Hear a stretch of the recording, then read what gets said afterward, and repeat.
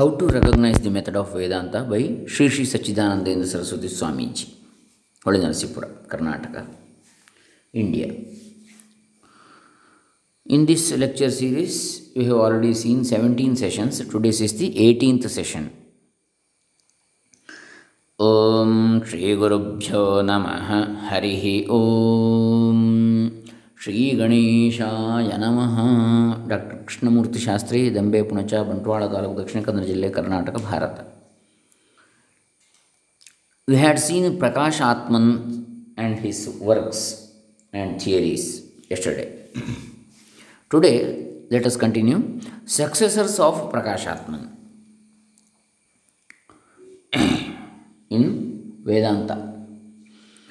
Vedanta, after PrakAsha mostly bears his stamp on most of its details. The Vivarana assimilated the teachings of Mandana and Vimuktatman and refuted Bhaskara's doctrines in more unmistakable terms than the Ishtasiddhi or the Bhamati. It laid greater emphasis on Anirvachaniya Avidya doctrine than either the Panchapadika or the Ishtasiddhi, and its doctrines appealed to the succeeding Vedantins so much that today Shankara's Vedanta is mostly equated with the doctrines of Vivarana rather than with the Bhamati school. The Pratibhimbavada, the conception of Jiva as a reflection of Brahman in Avidya rather than as limited by Antahkarana, mind, the doctrine of Brahman and not the Jiva being the locus of Avidya, and the doctrine of a single Avidya in preference to that of innumerable Avidyas generally find favor with the present day Vedantins, though the study of the Bhamati as well as lip service to Vachaspati's views continues to some extent.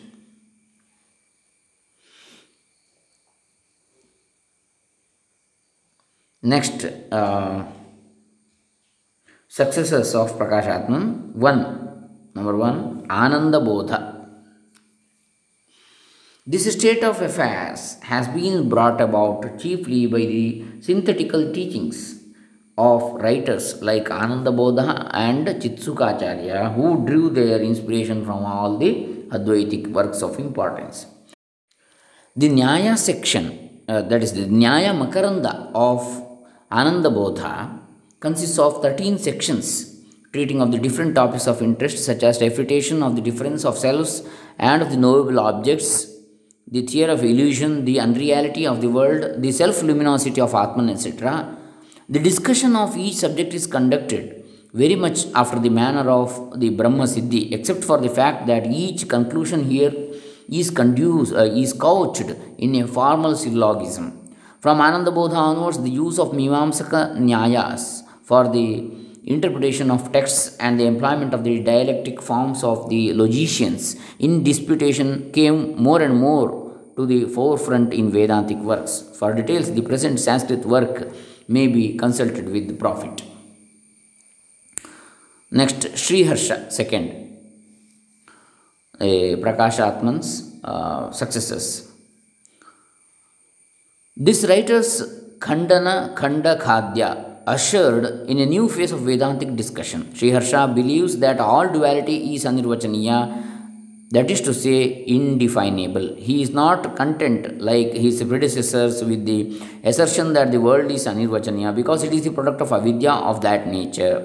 He challenges the dualists, especially the logicians, to produce an unvulnerable definition of any logical category and claims to be able to refute it in toto. He has devised a scheme of dialectic for refuting all the categories of any dualistic system.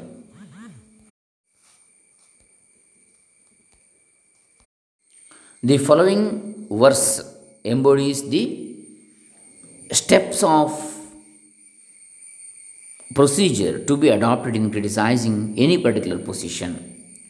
Tattulyo hastadiyancha yojanam vishayantare shrinkhala tasya sheshe cha tridha bhramati mat kriya. My dialectic moves in three directions. One, hit upon some argument similar to those already advanced to criticize any new definition brought forward by the other party. Second, or apply one of the criticisms already set forth in this work to other cases where new modes of defense are brought forward by the disputant. Third, or else take up any one of the many terms which make up a proposition announced by the opposite side and begin another criticism of what it denotes on the lines already indicated. And when the opponent has exhausted his resources of an argument on that point, take to the examination of another concept in the same manner. It goes without saying that this species of dialectics leads the disputants nowhere, and that is just what hypercriticism aims at. Sriharsha's contention is that Advaita need not be proved inasmuch as it is self established. Since all items of dualistic systems stand self condemned, it necessarily follows that reality is Advaita unaffected by the Anirvachaniya phenomena. Third one, Chitsukacharya. Chitsuka follows Sriharsha's footsteps in criticizing the categories of both the Nayayikas and the Vaisheshikas. The lure of logical treatment of topics, however, tempted him so much that he attempted fresh definitions and proceeded to offer logical proofs, sometimes even adopting Mahavidyas or roundabout syllogisms in favor of the Anirvachaniya Vidya and other doctrines of the Neo Shankarites. He thus overshoots his mark, forgetting his model, Sriharsha's warning that his dialectic is interested only in demolishing the definitions of the dualists and not in defining or proving anything, since the dialectic never presumes the reality or unreality of any definition or proof. Sriharsha's strict position is that no proof can be demanded for defending Advaita, since proof may be right or wrong even when what is sought to be proved is real. It is enough for him that Advaita is revealed by the Upanishads. Fourth one is Sarvajñatman. The hypothesis that Sarvajñatman was the disciple of Sureshwaracharya is now generally discredited. That this supposition, merely based on the flimsy evidence of the word Deveshwara, the name of the author's guru, occurring at the beginning and the end of the Sankshepa Shariraka, lacks historical support, has been now proved up to the hilt. But even in the absence of such a proof, a cursory glance at the contents of the work would be enough to show that Sarvajñatman has no connection whatever with Sureshwara, for the Sankshepa Shariraka is, from his pen is no more than an exposition of the objective Anirvachaniya Vidya doctrine unknown to Sureshwara. The procedure adopted here is mainly on the lines of the Vivarana. Besides conducting a detailed examination of the relation between Adhyasa and Avidya, Sarvajñatman made certain contributions of outstanding importance to this school. The following deserve special mention. 1. He maintains that positive statements like Tat Tvam Asi are better suited to describe the nature of Atman than negative texts like Neti Neti. Second, that Brahman through the medium of Avidya and not Brahman qualified by or reflected in Avidya is the cause of the world. That Brahman through the medium of Avidya and not Brahman qualified by or reflected by in Avidya, through the medium, that's all, is the cause of the world. Third, that a perception is a pramana or sanmatra or pure being, and Badarayana rejects the Arambhavada of the Vaisheshikas, the Sanghatavada of the Buddhas, and the Parinamavada of the Sankyas, and prefers the Vivartavada alone. It is admitted, however, that from the Aropa standpoint, the Sutrakara teaches the Parinamavada for the use of the lowest grade of inquirers and Vivarta for the mediocre minds, while he reserves the Advaita Drishti for the highest minds. Sarvajñatman is an Ekajivavadin, that is to say, he holds that Brahman alone has become the Jiva and sees the world in the form of Akasha, etc. The preceptor, the Veda, and reason, all figments of Avidya, are the means of getting rid of this Jiva nature. He therefore rejects Mandana's and Vachaspati Mishra's doctrine that the locus of Avidya is Jiva. Pure consciousness that knows no distinctions is alone the locus and object. ಆಶ್ರಯತ್ವ ವಿಷಯತ್ವ Bhagini ನಿರ್ವಿಭಾಗ ಚಿತಿರೇವ ಕೇವಲ. The knowledge of the true meaning of ಮಹಾವಾಕ್ಯಾಸ್ like that thou art, says Sarvajñatman, results from dispassion, the discrimination of the meaning of the words tat, that and thou in the text, the determination of the true import of the text and practice of sadhana or disciple, both external and internal. In the course of the discussion of the meaning of the word thou in the Vedantic text, Sarvajñatman argues that the agency and enjoyment of the fruits of action do not really pertain to the nature of the self, since they are both objectified by the consciousness of the self, while in sleep all is merged in avidya, as may be verified by waking memory. Shankara's denial of avidya in sleep should be interpreted only to mean that we do not conceive it clearly as distinct from us. Ignorance is of course unreal, since it is known through intuition. Sarvajñatman sets great store by by the import of the Mahavakyas, or texts that teach the identity of the individual and the Supreme Self. The Upadhis, the semblance of Chit consciousness, the reflection of Chit, and also the original Chit itself are all the component factors that make up the object denoted by the words that and thou. The author explains at length how the Shruti aims at teaching the absolute or secondless Chit as the Akhandartha, as it is technically called. The original should be carefully studied before one is able to appreciate this complicated teaching. The distinction of Sadyomukti and Jivanmukti is another special feature of Sarvajñatman's teaching. Ignorance is utterly burnt up by knowledge, and so the knowing one is immediately released. Jivanmukti taught by the scripture is not to be taken seriously. An alternative opinion is also allowed that the apparent continuance badhitanuvritti of avidya, even after it is blotted out, is possible till the fructifying karma is exhausted, prarabdha karma is exhausted. Sarvajñatman perfected the doctrines of anirvachaniya bhava vidya in many respects.